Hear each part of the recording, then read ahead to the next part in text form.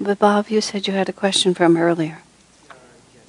So in one of the paragraphs, Master says... What number are you on? I'm on page number 172, the conversation 149. Okay. So he says, don't waste the perception of God's presence acquired in meditation by useless chatting. Idle words are like bullets. They riddle the milk pail of peace. In devoting time unnecessarily to conversation and exuberant laughter, you will find you have nothing left inside. Mm-hmm.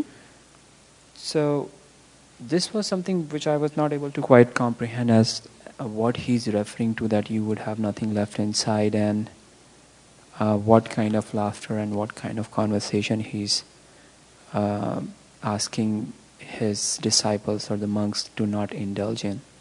Well, okay.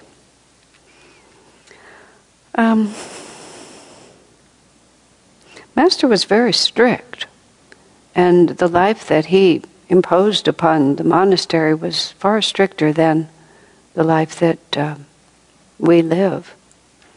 And Swamiji said that Master didn't really let them talk when he was around.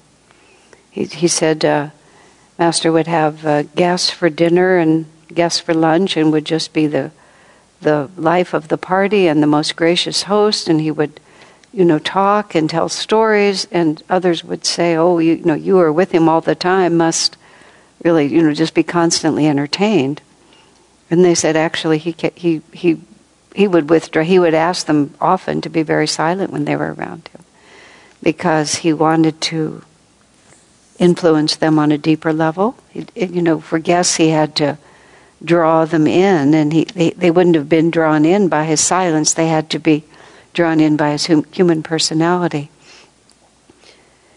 And whenever you take a period of quiet and seclusion, when we were in the early years of Ananda, in the 70s, when we lived a very isolated life in a very rural place, people would go into silence. Even though you were still working and interacting, you just put on a little sign on, please excuse me, I'm in silence. And you'd carry on your duties, but you wouldn't speak. And that was always the most interesting, because then you realized how much of what you said didn't need to be said, and how much of it was just a factor of just a restless mind that just wanted to stay restless, and how little the world needed your contribution, and how often situations would resolve themselves perfectly, whereas if you had been talking, you would have stepped into it, but when you didn't talk, you couldn't, and it just gave you a very interesting perspective on where speech comes from. So that's what he was talking about, is just this kind of restless necessity to always be engaged, where the mind is always asking a question and asking another question. And I know Swami remarked about a certain woman in the community. He said she asked me a question, and even as I'm answering it, she's busy formulating her next question. Even though the questions were the issue, she couldn't even calm down enough to listen to him answer. And that's what he's talking about. And when we're talking all the time, and especially in ordinary society, no one ever thinks about it. But if you're really trying to transform your consciousness into something else, that which is perfectly ordinary for ordinary people becomes quite a detriment to you. Always interacting, always moving, always interested in something else. Just exactly what he said. You end up with nothing inside because you've dissipated it. That's entirely different than thoughtful interaction, uplifting conversation, amusing friendship, fun together. There's a very different quality between conscious interaction and just restless interaction. And he's really talking about restless interaction. Does that make sense? Yes, it does. Yeah. Of course, going into silence for long periods of time, which I have done in my life, especially in these last couple of years when I would go on these writing seclusions. So it was a little peculiar because my mind was completely full of words because I was writing, but other seclusions, and more when I would keep silence in the midst of working, which I didn't do that often, but that was the most instructive. because then you would be in the circumstances where you would normally interact, and you get a really interesting perspective on where your interactions were coming from. So it's worth trying sometimes. You can't really, in environments where people don't understand, but you can still just sort of see, how much do I really have to talk? And how capable am I of just not talking? Even if you can't formally put a sign on and go into silence. Just, yeah. Okay. Anything else? Comments or questions?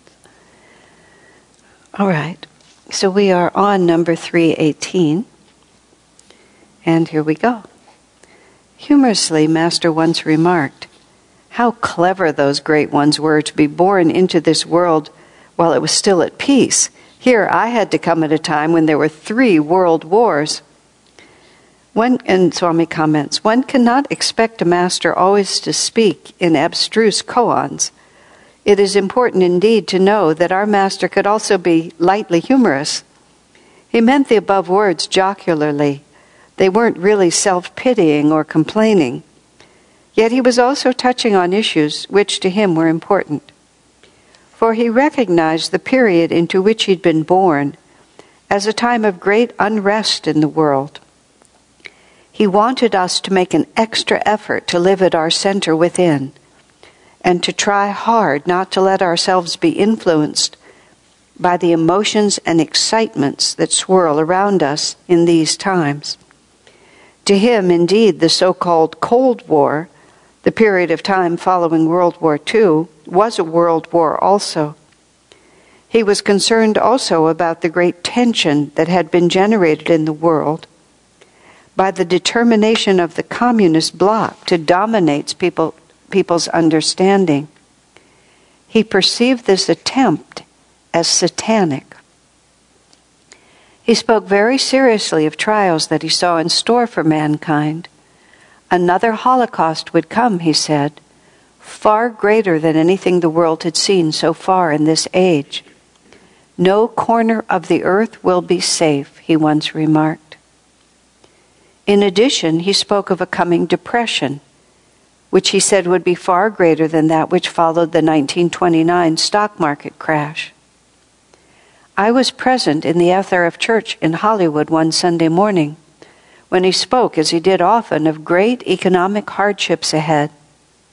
He urged people to do all they could to simplify their style of living and, even if feasible, to move out to the country. At one point, he interrupted what he was saying to declare, with so much force that it seemed almost a shout, "You don't know what a terrible cataclysm is coming." Did he utter these words to underscore the importance of what he'd been saying? Or was he declaring an altogether new threat? The word cataclysm usually implies a natural disaster beyond human control, something geologic or even planetary. Clearly, in any case, he was not holding out the usual olive branch people extend after making dire predictions. He wasn't saying, if people will learn to live together in harmony, then maybe everything will turn out well after all. He was saying rather, the time has passed for positive expectations regarding the near future. Matters are already out of control. Nothing can be done about them now, though we can always mitigate what comes if we practice spiritual principles. You must provide for your own safety and plan to assist anyone you can.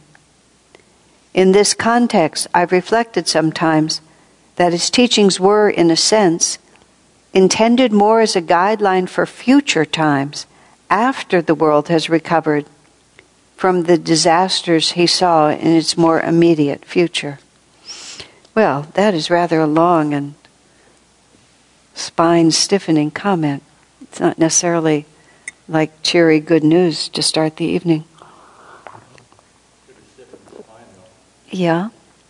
Swamiji, starting from, the Sunday at the SRF Church when he heard Master say, "You don't know what a terrible cataclysm was coming," was like 1951, perhaps. 50, 51, Goswami was only with Master from 48, and Master died in 52. So now we're talking 70 years ago. Swamiji said, however, and he often said it, the way Master exclaimed, it wasn't only that it was fierce, and he said that wasn't the only time. I mean, that was a very notable time, but he heard Master continuously refer. And that particular day, he said, Master, it just seemed like he was announcing it on Sunday and it was going to happen on Monday. There was no sense of sometime in the course of your lifetime or maybe your children's lifetimes. There was a tremendous immediacy to Master's comments about depression, war, and cataclysm. And from a very early stage, Swamiji starting Ananda Village in 1968-69 was a very direct response to the urgency that Master expressed for people to buy land in the country, to simplify their lives, to work together, to grow their own food, to develop safe havens, to develop this as a new alternative way of living. And he was always motivated by the expectation that Master's prophecies would fulfill themselves this year. And from the time I first moved to Ananda Village in 71, every year was a possible year. And it wasn't that Swami declared it and, put his, what you would say, it wasn't a test of his spirituality that he was going to prophesize correctly. He didn't try to reinforce it with some kind of special intuition. He would just more look at circumstances and try to evaluate it. And very early in the 70s, he put all of Master's predictions into a small book that he called The Road Ahead. And Master's actual words filled just a few pages. I mean, it wasn't like he didn't give a detailed blueprint. He just said in general terms what was going to happen. And then the rest of what is still a very small book, Swami just tries to fill in with common sense, looking at what the political circumstances, the economic circumstances, the sound of the music, the social conditions, what people are working for. People at Ananda grew a little cavalier because every year he thought it was going to be this year.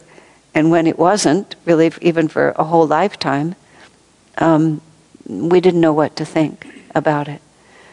But it was always in his mind. And then sometimes people would essentially quote the teachings back to Swami and say, well, if you think about it and talk about it, you'll make it happen. And you shouldn't think and talk about it. And people would get annoyed with him for going to the subject so often. My way of thinking about that was,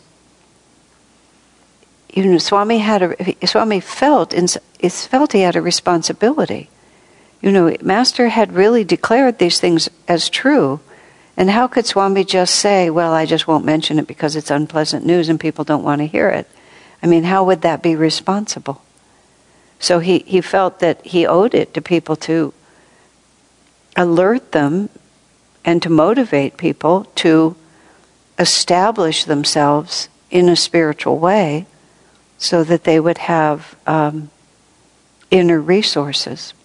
At the same time, whenever we would suggest to him that maybe we should all just retire to the country and hunker down, he never favored that. I mean, we all have lived in urban areas, and Ananda has continued to expand into urban areas and expand through India and live in all these major cities. And he's never suggested to us that we, as some spiritual teachers have done, there have been different spiritual groups that were all part of our generation in the 70s and 80s that, just picked up and went to Montana or, to just some obscure place and built themselves some small fortress where they were going to last through the coming catastrophes.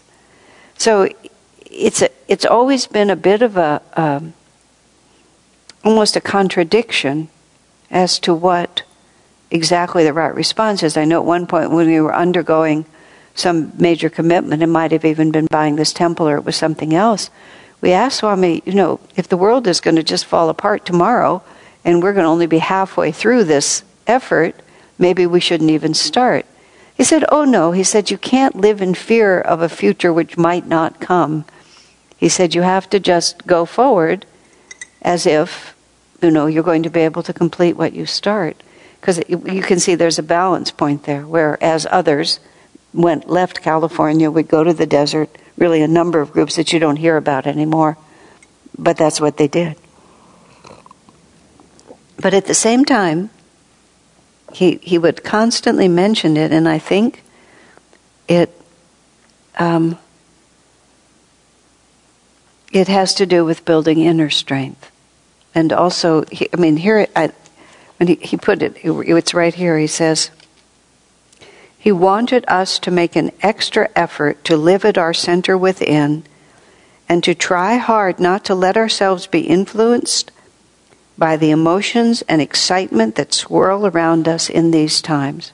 I think that's the relevant paragraph here, because even much more now than was true in the 50s, which is even the last century now, these are extremely emotional and excitable times. And it's exceedingly easy for us, even as devotees, to imagine that there is some useful purpose served in getting swept up into these tides. And so I think he wants us really to understand, that way Swami puts it, this is a time when we have to work harder to stay strong in our own center, because it's just not a supportive world. This is sort of, in my own mind, the way I've been dealing with a lot of the changing conditions in our society, the polarization and the vulgarity and the corruption and so on that just permeates. There are no good guys in public life right now. There may be lesser evils, but not by much. It's just it's a time when the Kauravas are running the show. It's materialism and selfishness and greed in just pretty much every direction. Especially in this country, we've always sort of had a kind of integrity, or I would say greater integrity in our public life, or it just wasn't as exposed as often. I don't mean to single out India, but I had a funny conversation with friends of ours who came to San Francisco, and we were visiting together, and I don't follow Indian politics. This was a number of years ago, like 20 years ago. And there had been some huge scandal in public life because the public officials had been just stashing money in Switzerland by the millions or billions. And my friend jokingly said, of course we knew they were stealing, but we didn't know they were stealing so much. And the outrage was just the fact that they were stealing on such a scale. And it was just amusing. They had, there was a certain expectation, but they had crossed even that line. Well, in America, we've had systems in place, and we've had at least, I believe corruption has always been present, but I do believe it's increased. And there was at least more of a facade of integrity that it just isn't there now. It just doesn't exist. So I've been thinking to myself, well, we've had the luxury of having a certain integrity in public life, and we're gradually losing that luxury. Certain minority groups in this country have always been subject to unfairness on a far deeper level than others of us have ever been subject to. Many years ago, many of you may remember that there was a murder trial with O.J. Simpson, who was a black athlete who was accused of murder. And in the end, he was not convicted. And one of the reasons he was not convicted was because there was the question raised as whether or not the evidence had been corrupted. And corrupted by police mishandling deliberately prejudiced against him because he was a black man. As it happened, Ananda is not, the black race is not well, the African American race is not well represented within Ananda. It's a minority group, a small minority group, but as it happened, 3 of the African American members of Ananda were staying with me at that time. And when that verdict came down, and we went out to dinner, the 3 of them and Keshava and I, as I recall, and the whole restaurant, everybody in the restaurant was talking about the verdict. And it was amazing to me that the 3 African Americans, it was just like, of course the evidence would likely have been corrupted. And the 2 white people at the table, it had never seriously crossed our mind. But for them, that was just the way things were. And Ram was one of the men, and he's a big black athlete himself. And, he grew up in Los Angeles. And, he just talked about whenever a police car comes down, you try to get off the street. You never think of the police as your friends. You always see them as a potential threat, especially as a big black man. You just try to get in a doorway, you try to get into a building, just the very sight of the police. And it was like, whoa, that is such a different perspective.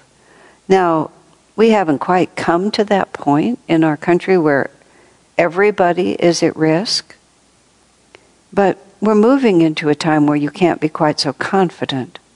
At least it's how I feel about it. You can't be quite so confident in our public institutions. But I said to myself, why do I think that it's always going to be congenial to me? Like, where did I get this idea? Quite apart from the politics of the American country. It's just like, I just have this basic belief that the world owes it to me to stay organized in a way that pleases me. And I think of friends who've grown up in Eastern European countries, and these 2 women, both of whom have passed away now, Maria and her sister Bella, and their last name was Potapovskaya, because they were Russians. They both married and changed their names, but and they came out of Russia. They had somewhere way in their background, they had Jewish ancestry, and there was a certain point when when Russia was really closed, totally closed, but somehow Jews were being ransomed out of the country or allowed to leave. So that heritage got them out, even though they had no connection to it. So they arrived in America. But part of the reason they left, they were both very attractive young women, and they were on a metro late at night, I think in the city of Moscow, and some drunken KGB agent accosted them, some man who had very nefarious intentions. And somehow or another they managed to extricate themselves from him. But they both knew that if that man had wanted to, he could have done whatever he wanted to them. And they would have essentially had no recourse. And that was when one of the sisters said to the other, "We are leaving this country." And by the grace of God, they got out and almost immediately, just as it were, found Autobiography of a Yogi and came right to Ananda. So it was divinely inspired. But I often think of that situation, just like there was no rule of law in their country. If you had power, you could exercise it, and that was that. But deep in my heart, you see, I think it ought to be different. But where does that thought come from? Much of the world grows up in very difficult circumstances, wars, and when the 9/11 event happened, I was active then in the Palo Alto Ministers Association, and they scheduled this big service down in the square of the City Hall, of the Palo Alto City Hall. And they invited some students from Middle Eastern countries to come also and speak. And there was because there was such a great anti-Muslim wave of energy, and they were trying to mitigate that because of this community is what it's like. But there was a few college students, and I remember one of the college students stood up and said, "Before I was 10, my house was bombed 4 times. And I thought, I was 50 and I'd never been bombed ever. And he just grew up in a situation in which bombs were falling around rather regularly. I'm not sure he said house, perhaps town. But still, that was his childhood. Now, I'm not trying to say this to say, aren't we lucky or anything like that. I'm saying that if you're really going to depend on God, sooner or later we have to realize that He doesn't owe us anything. And a tremendous amount of energy we spend is to be outraged that circumstances aren't what we expect them to be.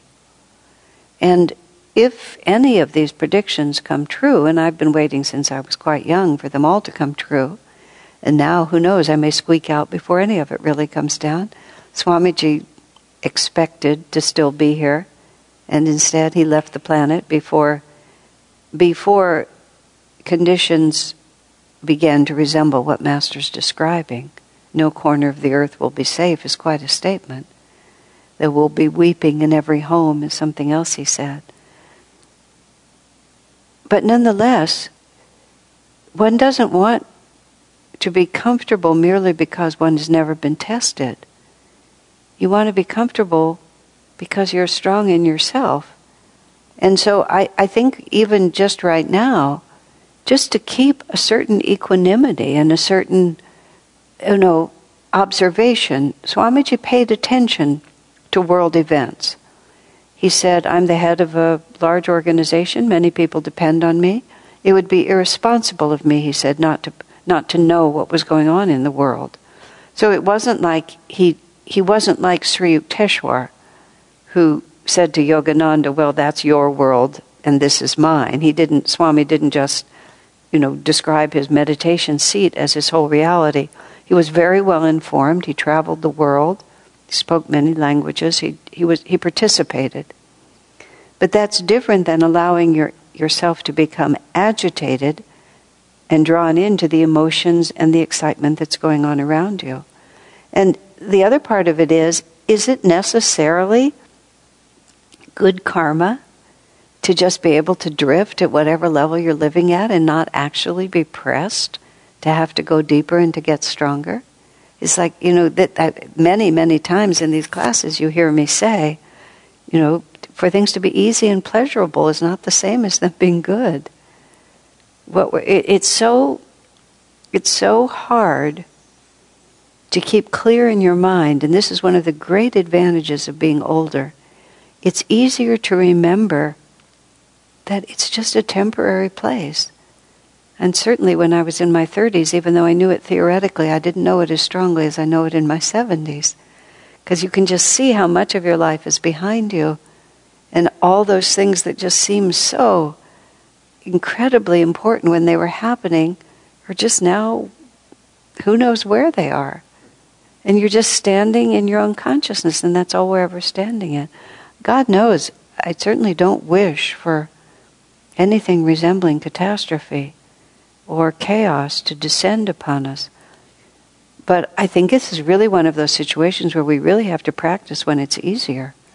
All we're dealing with now is political noise and terrible music and ridiculous lies and manipulation from who knows where, and just really horrible things from the point of view of true integrity.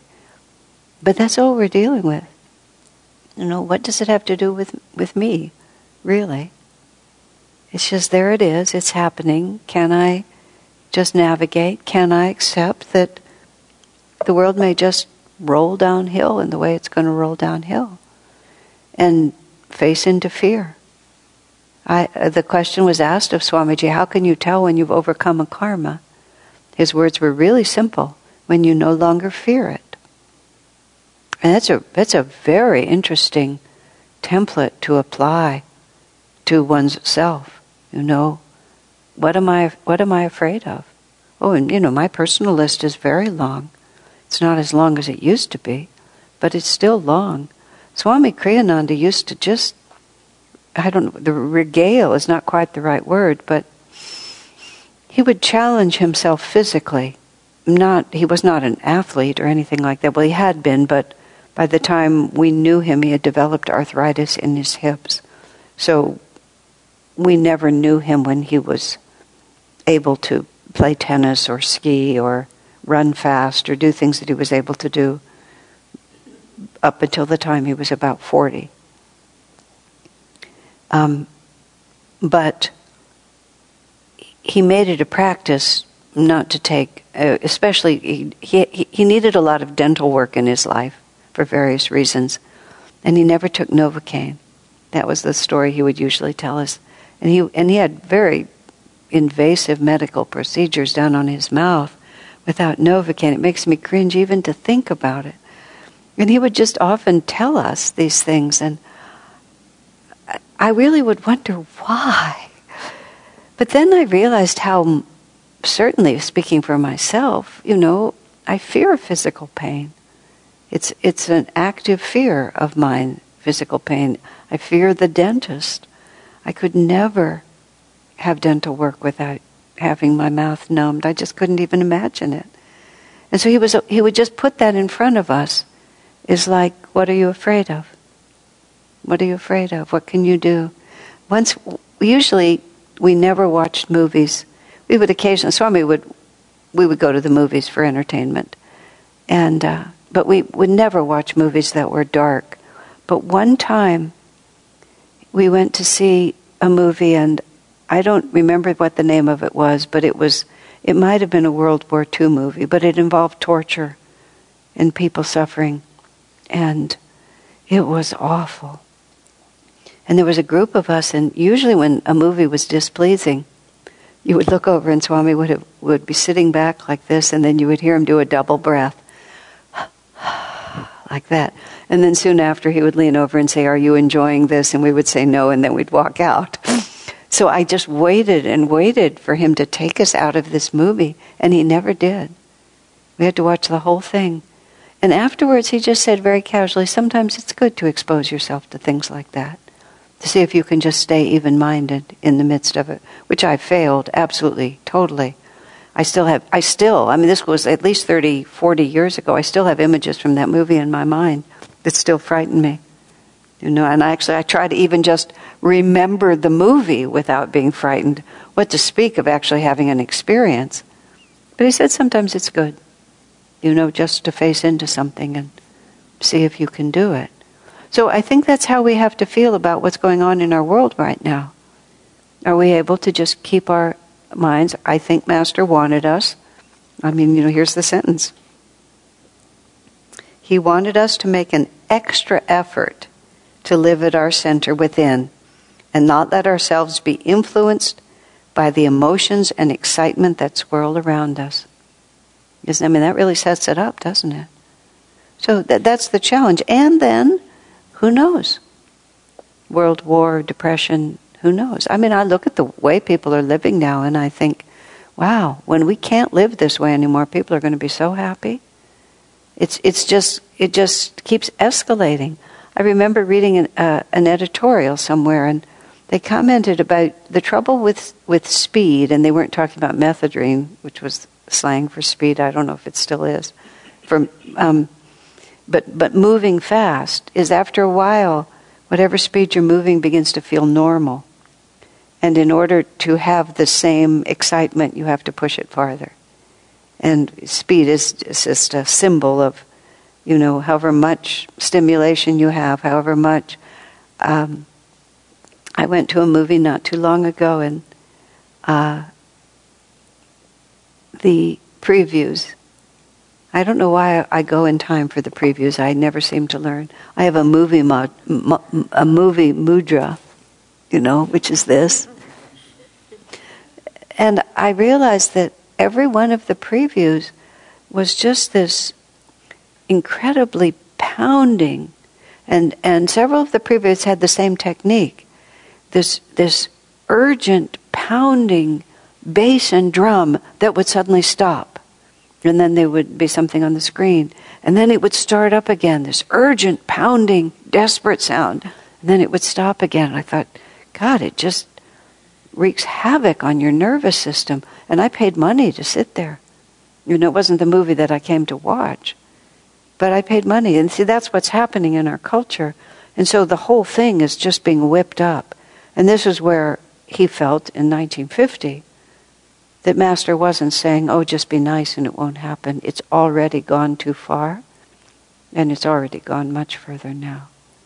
But you have to go back to, my soul chooses to incarnate in the place that is going to be the most helpful to me spiritually. And we would never have chosen to come here, and God would never have sent us if it wasn't in our very best interest spiritually to be part of this experience. And you have to stand back every once in a while and just, oh look, God carefully selected this perfect opportunity for me in which nothing is congenial, in which I don't belong. And so what am I supposed to be learning here? And how can I learn it? I remember once I was faced with some project that I had to do that I didn't want to do. I didn't want to have to deal with it. And Swami said to me, you don't get over karma by doing it badly. Which is something I've remembered for a long time. You get over karma by facing it pleasantly, calmly and pleasantly. So it won't serve us if, in fact, disaster strikes in our lifetime. Swamiji said if you listen to the music around the world, he said, maybe it was in here he said it, or maybe it was, no, actually it's in the book that I wrote, but it's his words. I was reading them when I was recording the audio book. He said, just the world, the mass consciousness of the planet, just seems to want a violent explosion. He said, and usually when great waves of emotion like that sweep over society, people get what they want. And that's what you see. You just keep seeing this inciting to violence in all directions, and this, and then Master. Let's see, what was the point? Just give me a moment. I can't remember. Oh, but the inevitability of it. But even if it's not, even if it never gets worse than this, there's enough for us to practice right now. And then, of course, the other side of it, which Swami doesn't mention here, but it's mentioned often, that the only purpose of hard times is to bring people to a greater spiritual understanding, individually and as society as a whole. So suffering, just altogether, and this is the most important point about this whole long, dreary dissertation I've been giving, is the only reason we suffer is because there is something that God is trying to teach us, and suffering is sent to us, or we suffer because we haven't yet learned it. But if we eagerly learn and eagerly embrace what God sends us, the suffering, there are circumstances that are simply difficult. Incarceration, abuse, hunger, a cold. There's circumstances that are very, very difficult. But the degree to which we suffer, we have much more control over that than many people realize. Because a lot of suffering, my friend, this is not so much suffering, but it's interesting. My friend Keshava, who's lived in Delhi for most of the last 14 years, or 12 or 14 years, and he's Canadian American, and that's not been his home country. I said, someone asked him, how do you be happy here? He said, I just never make comparisons. He said, people who change countries, who spend all their time comparing, are always feeling like there's something wrong. But the people who grow up in that's just the way things are. He said, India's not Canada. India's not America. The way things are is the way things are. And I just look at what is and just live that way. Well, tremendous amount of suffering is the sense that it ought to be different than it is. And so if one's circumstances are radically altered and one has no context or inner resource in which to embrace that, then one suffers a lot more. And so if we practice, make an extra effort to remain centered and not be influenced by the emotions and the excitement around us, everything will be much easier. It never came to this, and it was only just a thought in my mind, but nonetheless it was a comforting one.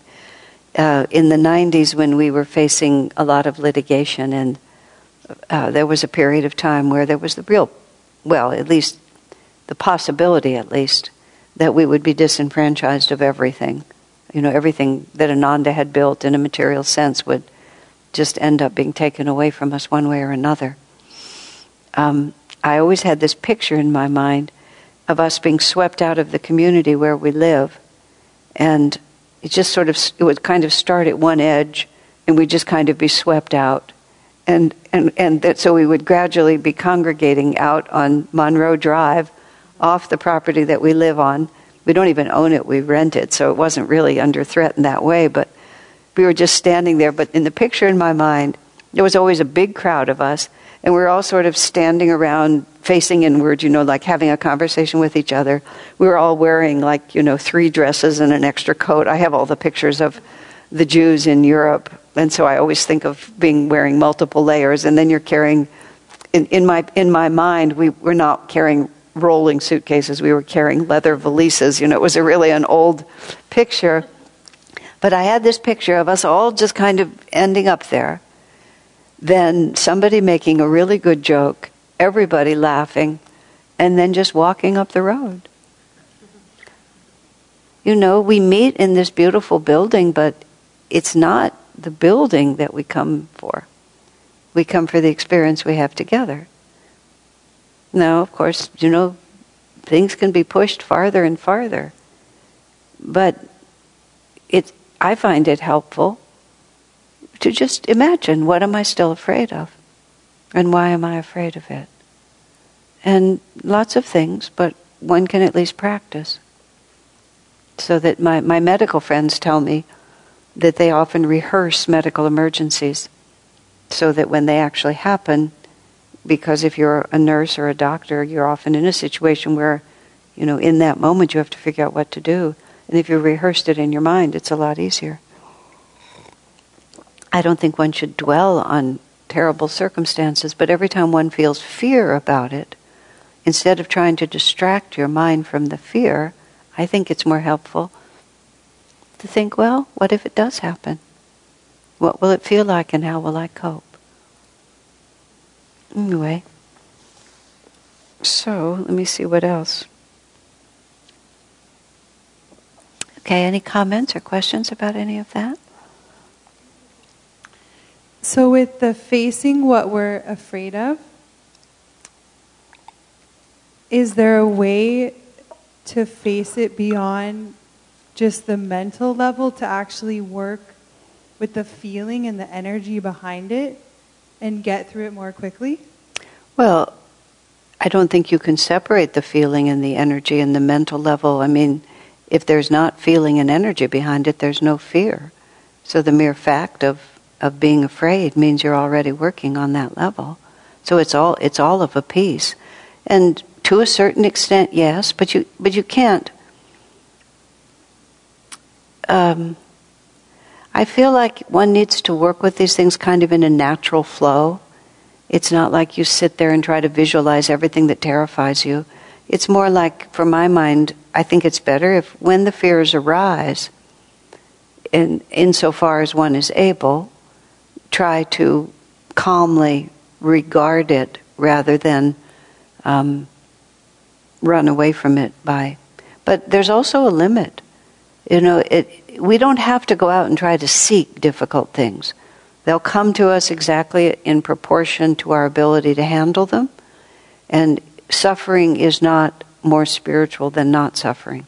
I mean, the old Catholic way of dealing with things was to seek suffering, to flagellate yourself, to wear belts with nails on them wrapped around your waist, to starve yourself, to do really, to continually create painful circumstances, imitating Christ in some way or another.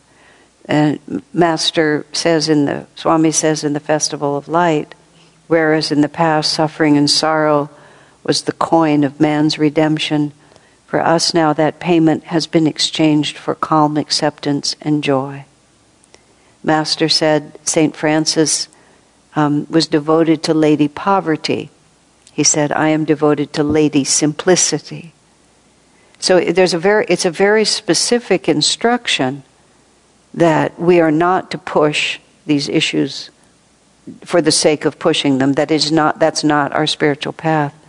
So for me, it's more just, if it comes to me, I try to just ask myself, what am I afraid of?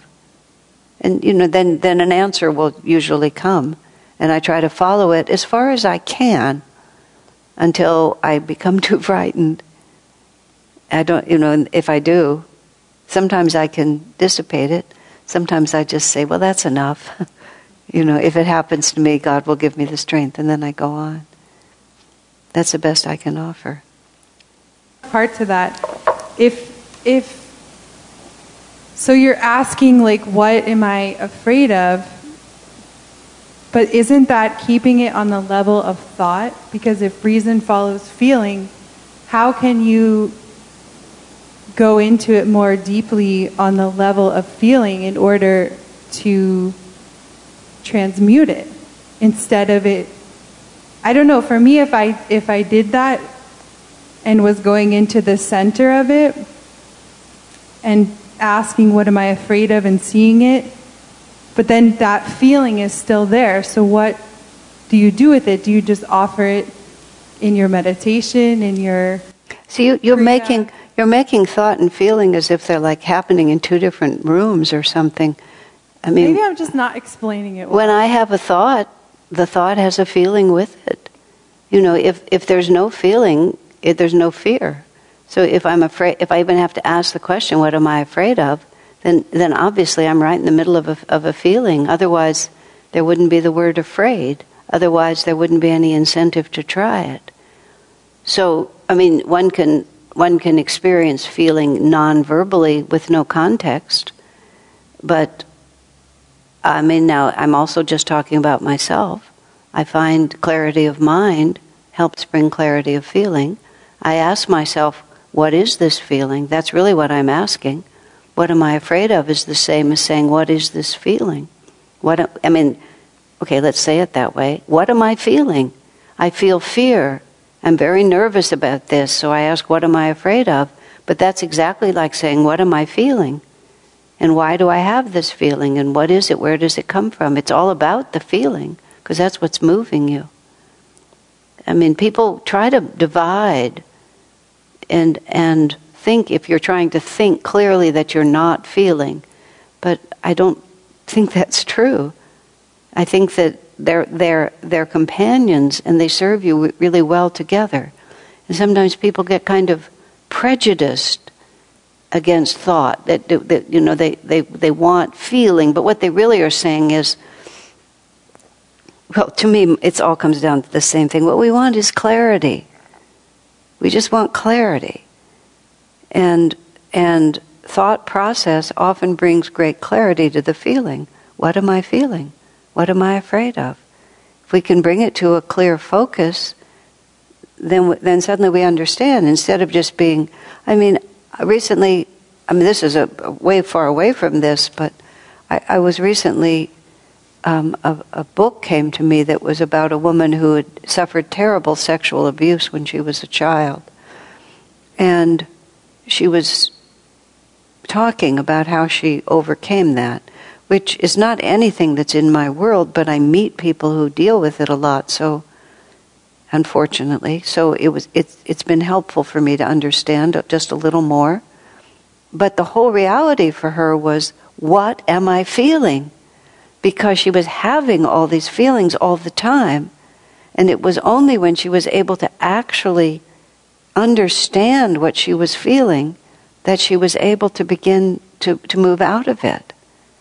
If we don't unite clear thought with feeling, then the feelings just run us and we never know why.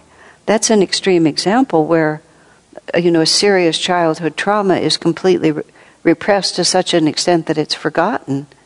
And then all these feelings are running her life. She doesn't even know what they're connected to. And so she has to apply a tremendous amount of clear clear-mindedness to the experience of feeling so that she can understand what she's feeling. But they work together. They don't work opposite from each other. Does that make sense? Yeah, absolutely. I don't know if this is working, but that's very helpful. Good. Thank you, Asha. So, I think you touched one aspect of it. I was reminded of one of the comments I remember from Swami's talk. One of Swami's talk where he says that he personally used this approach, let's say, that the thing that he could be afraid of, he would try to visualize whatever worst can happen Right. before it, and that would sort of prepare him for it, and he would come at ease with it already, rather than trying to be fearful of something and not thinking about it and still being fearful and all. Well, that's precisely what I was saying. I mean, when you'd wake up in the night and think, well, maybe the end of all this litigation is Ananda's just going to lose everything. And so then I just walked us all out to the Monroe Drive. And I mean, I really said to myself, what does it mean to lose everything? It means to lose physical places in this circumstance. But there was this huge fear we're going to lose everything. Okay, so we lose everything. But we still have our friendship, we still have each other, we still have our creativity, we still have our devotion to God. So, we start meeting in the park. It could be lots of fun. It would be fun to just have it all, the whole form just go to pieces and we just start over. So that's precisely it. And see, what that tells me is, what am I afraid of? What am I feeling? I'm afraid of the comfort of this house and my comforter and my pillow and being able to be warm in this room, and I might be cold and I might not have it, just what am I really, really afraid of? What am I really feeling? That, which is to answer Bhavani, that's what am I really feeling? And then, oftentimes, depending how powerful your will is, you can just transcend it through thought by really seeing the delusion of it. Sometimes you can't, and you just have to wait. It's like in the Gita, the smoke obscuring the fire, the rust on the mirror, the baby in the womb. The smoke obscuring the fire, you just go like that and it blows away. The rust on the mirror you have to scrub off. The baby in the womb, you just have to wait. And so, if I can tell that, this is just too big for me to deal with, okay, this is a fear feeling, since we're talking about fear, that just there's nothing I can do about this. I just have to pray that if God tests me in this way, He'll give me the strength, because I can't find it now. It's very precise. And if you start running it through your life, you'll really see, what if, there's really awful ideas. What if something happens to my child? What if I never get to have a child? What if my house burns down? What if my mother never loves me? What if I never reconcile with my mother? You just ask all these questions. What if I get cancer and die? What if I have a very painful disease? What if? Am I still afraid of it? Yeah. But once you do that, you just say, what it does, it doesn't make you nervous. It just makes you humble. And it gives you an idea of the fact that, the spiritual path is not as easy as I thought. And that I have to just love God and trust and just let it flow. And it just makes you much nicer as a person. Because you realize, you and me both, we're just all, here we are all together. Just swimming in the soup of Maya, just trying to find our way. But we have very, very, very, very, very good karma. And whatever's in front of us is much less than is behind us. It's like we're a lot farther away, We're close to the end of the book. Why don't we take a little short break and then we'll talk for a few more minutes. During the break, Bhavani was clarifying a little bit about what she was asking me about thought and feeling and technique, and was just talking about the obvious technique of when you feel something in your heart, that you can raise it from the heart chakra up, through the throat to the spiritual eye and offer it into the spiritual eye, or you can simply offer from your heart to masters. You can surrender a great deal of what you feel, or pray for guidance. And obviously those are very good things to do. A friend of mine yesterday just said something to me that it was a very interesting comment that I must have read myself years ago, but I hadn't remembered. I have a lot of Gemini in my horoscope, and when Swami, in his book about astrology, he said a lot of the way Gemini intuition often comes as a clear, calm, mental understanding. And I just thought, yeah, that's exactly right. So because of who I am, when I'm talking about getting something clear like that, it's not intuitive, and it's not disconnected from feeling. That's just the way, given my orientation, which is pretty self-evident. I'm extremely oriented toward ideas, that when I can get the idea right, then everything else just kind of clicks into place. But it's not separated from feeling. It's just the way feeling operates in my system, my intuitive system. I've often actually even said, well, I don't have those kinds of intuitive flashes, but I constantly have clear, calm mental understandings that just pop in, that are not the result, that are not intellectual, but they're just clear, calm thought, and that's a form of intuition. And you can't have clear, calm thought unless you have clear, calm feeling. So it's just a way of working with all of it. And every tool is useful, and people pick up the pencil that fits their hand. Okay. Any other comments or thoughts or questions before we go on? All right, let's see if we can read one more. Number 319. Master spoke often in the context of coming economic disaster of people's need to gather together in what he called world brotherhood colonies. Virtually every time he lectured in public during his last years, he harped on this theme. Elsewhere, I have written much on the subject of world brotherhood colonies. It isn't necessary for me here, therefore, to elaborate on that theme. All that I've written on the subject has been based on his ideas. Here, I want only to say that he urged everyone to take the concept very seriously.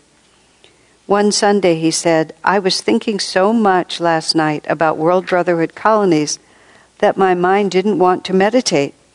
Then I chanted a little bit and my mind came back to me. From those few words alone, surely one can see how deep were his feelings on this subject. I think this one is very much related to the paragraph above where he said, I've reflected sometimes that his teachings were, in a sense, intended more as a guideline for future times, after the world has recovered from the disasters he saw in the more immediate future.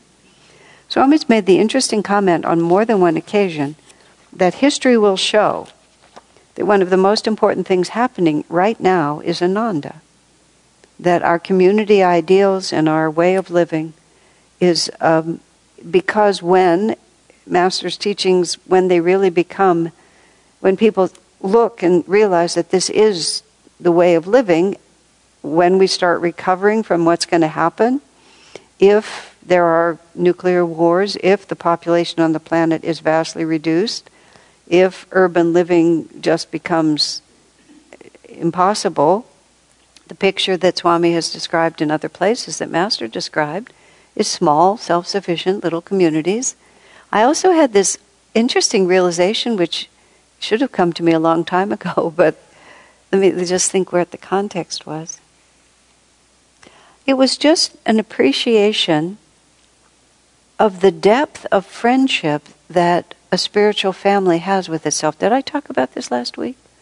About how when we're all working together to attune ourselves to the same uplifted ideals, that the bond that develops between us is so much deeper than a bond that's just based on egoic affinity or circumstances, because the connection is it transcends the superficial, and that feeling of support and comfort, and I'm really and not being alone on the planet.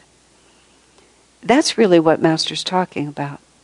Yes, we need these places where we live together, but it's almost like that happens. That's what you want to do. You want to see each other often and be close to each other, and then there's this other practical matter of having safe environments and being able to be self-sustaining. That is very important also for proper survival if times get really hard. But the real power of it is those connections, and that's why when I traced out that picture of losing everything to the litigation and just being homeless and standing on the street, there was, in my picture of it, there's this sudden realization that nothing important has actually been lost. Because as long as we're all there together, we'll figure it out. And I sometimes think if in fact the world just crashes in all the possible ways it could crash, and we don't have all the options that we have now, that we're just going to have so much fun together when we have more time and we don't have to work, we don't have to always be leaving home and doing uncongenial things, and we're just planting and harvesting radishes and taking turns on the bicycle generator, It's just like, I think we'll just be very happy. And we'll just wonder what we were thinking before. It's impossible to stop now, because we're in a very demanding, high energy, expensive area. We can't just stop. And this is where we're supposed to be, but it's very interesting. Yes. Every year, just to clarify, because so many people see this online, every year in our Palo Alto community, we have a party. It's for the members of the congregation anybody can become a member of the congregation, but it's for the people. We just make the room beautiful, and we do lots of things that are fun. We do lots of things that are just enjoyable, and it does. It just really raises the awareness. When in the life of Henry I, who was Swami Kriyananda in a previous incarnation, the son and heir to William the Conqueror, who was master, it is said that Henry did the business of the kingdom in the morning, and then the afternoons were devoted to art and to music and to not enjoyment in a negative sense, but to light-hearted and creative things. Serious work in the morning and then friendship in the afternoon. And Nityananda, when we were growing up with him, he often, very often, we just did things to enjoy each other's company. It was a high priority to just enjoy each other's company. And recently, in fact, something came up where there was a choice between two different projects, but one of them was going to be really fun for the people involved, and the other was just going to be ordinary. And it was just obvious to me, well, you have to go do the one that's fun, because the ordinary one, yes, it's a duty, but if you miss out on these, the things that come every once in a while that are just really wonderful. Once when I was with Swami, I had a responsibility to go off and give a class, and it was an ordinary class. It wasn't like a special event. It was just an ongoing. But there was something really unusual and fun happening over here, and I was trying to be dutiful. But Swami's answer to me was very important. He said, personal things also matter. And it was just like, merely because I wanted to do it didn't mean that I shouldn't. because it was sweet, it was family building, it was special. And this class would come and go. Like a month later, that class would have faded away, but decades later, the other event would still be in my heart. So personal things also matter. And our family is part of that. And the strength that we get from our friendships is worth investing in. It's not peripheral. It's something to remember in our own minds. Otherwise we get harsh. We get harsh with each other. We lose the sweetness. Swami says, a lack of sweetness between people can often lead to a lack of sweetness with God, which is also a very interesting point. You know, there's no line where human stops here and divine starts, divine stops and human starts. It's all just one flow of energy, and as above, so below. And we just need to be in that flow at all times. All right. Any other comments or thoughts? Let's just read one more then. 3:20. James Collar was walking on the beach in Encinitas, the Master told us. James Collar was one of Master's direct disciples. He was a monk for a while, but Master sent him to live elsewhere because he had commotion karma, among other things. Swami, his picture appears in the Path, and Swami talks about it. I'll tell you more about him in a moment. James Collar was walking on the beach in Encinitas, the Master told us. When I saw a light around him, Divine Mother was showing me that James is a saint. She told me, in fact, that he will be liberated in this lifetime. I don't know how, he continued with a laugh, but Divine Mother says so, therefore it must be so. James was the disciple who, while driving back to Los Angeles from Phoenix, had eaten a hamburger, or was it two, a peccadillo for which the Master had gently reproached him. James wasn't particularly good at following rules. He is most peculiar, the Master once said of him.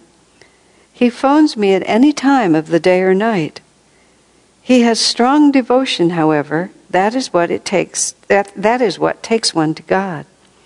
He is like a mouthful of hot molasses, too hot to swallow but too sticky to spit out.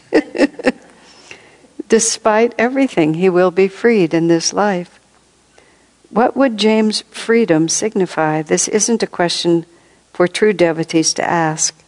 James' freedom, unless Master chose to volunteer the information, was between himself and God. James Collar is a very important example in the spiritual life, and those of you who haven't memorized every paragraph of the Path might not really know him as well as some of us do. I mean, I never met him, but he had commotion karma. Whatever he did, something would always happen. In the Path, I think Swami tells the story of how there were, at Lake Shrine, there were ducks that would come and eat the fish, or birds, the birds that would come and eat the fish, and Master had a BB gun, and sometimes he would fire the BB gun sort of over the heads of the birds to scare them away because he wanted to keep the fish in the pond. So James picked up the gun, fired at random, killed 2 of the birds, was seen by a neighbor who called the police. And just, that was sort of like whenever he got involved in something, that was the phrase Swami used, he had commotion karma. And he eventually had to live elsewhere than Mount Washington because he didn't follow the rules. He just couldn't integrate into a group living. But the end of it is that Master said he's a saint. He has light around him. Divine Mother says he'll be freed. And even just Master said, he's so peculiar. He calls me any time of the day or night. He didn't have any sense of what was appropriate, what wasn't appropriate. He just moved in a completely... He's a very peculiar man, is how Master put it. But what is important in the little tiny picture of human life is not necessarily important in the divine way. And we also, during the break, I was talking to someone about this too. It's like we measure ourselves by the most unimaginative criteria. We accept the ideas of the world. I make money, I get recognition, I accomplish things, things work out for me, my children come out well, my house is nice. It's like, who cares? At the end of it all, when we die, you're just gone. And you read all the time, because everybody passes news around everywhere. So-and-so gets cancer and dies at 25, or an accident happens here, or you live to a ripe old age. But when you're gone, it's just over.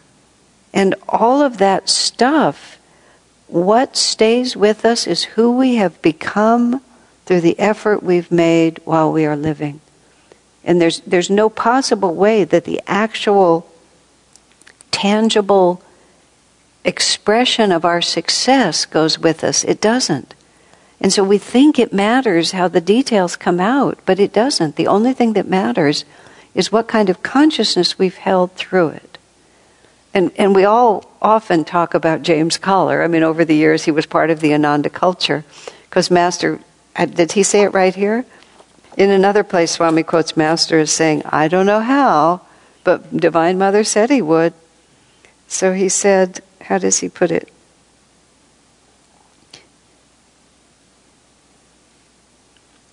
Yes, I don't know how. That's exactly what he says. Master said, I don't know how he's going to become freed, but Divine Mother says so, therefore it must be so. But whenever we would feel confused or inadequate, it was very comforting to think of James Collar. And I don't mean that lightly. I mean it humorously, but I mean it really seriously. Sometimes when I get really involved that my judgment of myself is actually God's judgment of me, I remember him, who never really amounted to much or did anything that anybody noticed, but he was very pure apparently inside and really loved God. And when we're out of this body, Swami put that down in terms of, it was in terms of a nuclear bomb, when the people were campaigning against the nuclear initiative. This was decades ago, and it was on the ballot, something like that. And this man made this presentation about the horrors of nuclear war, which God knows are not attractive. How many people will die and so on. But Swami's first response was, he said, when you're in the astral world, he said, it doesn't make any difference how you got there. And he said, and whether the people on the planet now all dribble out over the next 100 years or die altogether, he said, it just doesn't make any difference. Once you step out of your body and are off this planet, everything that was of such importance on the planet just isn't anymore important. We're all going to die. So, it's a funny way to think of it. Nobody, as Swami said, 100 years from now, nobody who's here now will still be here, almost nobody. So one at a time, over 50 years, or all at once. These are important things to remember. And so if it doesn't go well for us, just stick to God and be a mouthful of hot molasses. He's just not going to get rid of us that easily. Wow. All right. God bless you. We'll take a brief break, and then we'll be back again. I'm going to Italy and then to Israel. So it's only not quite 3 weeks.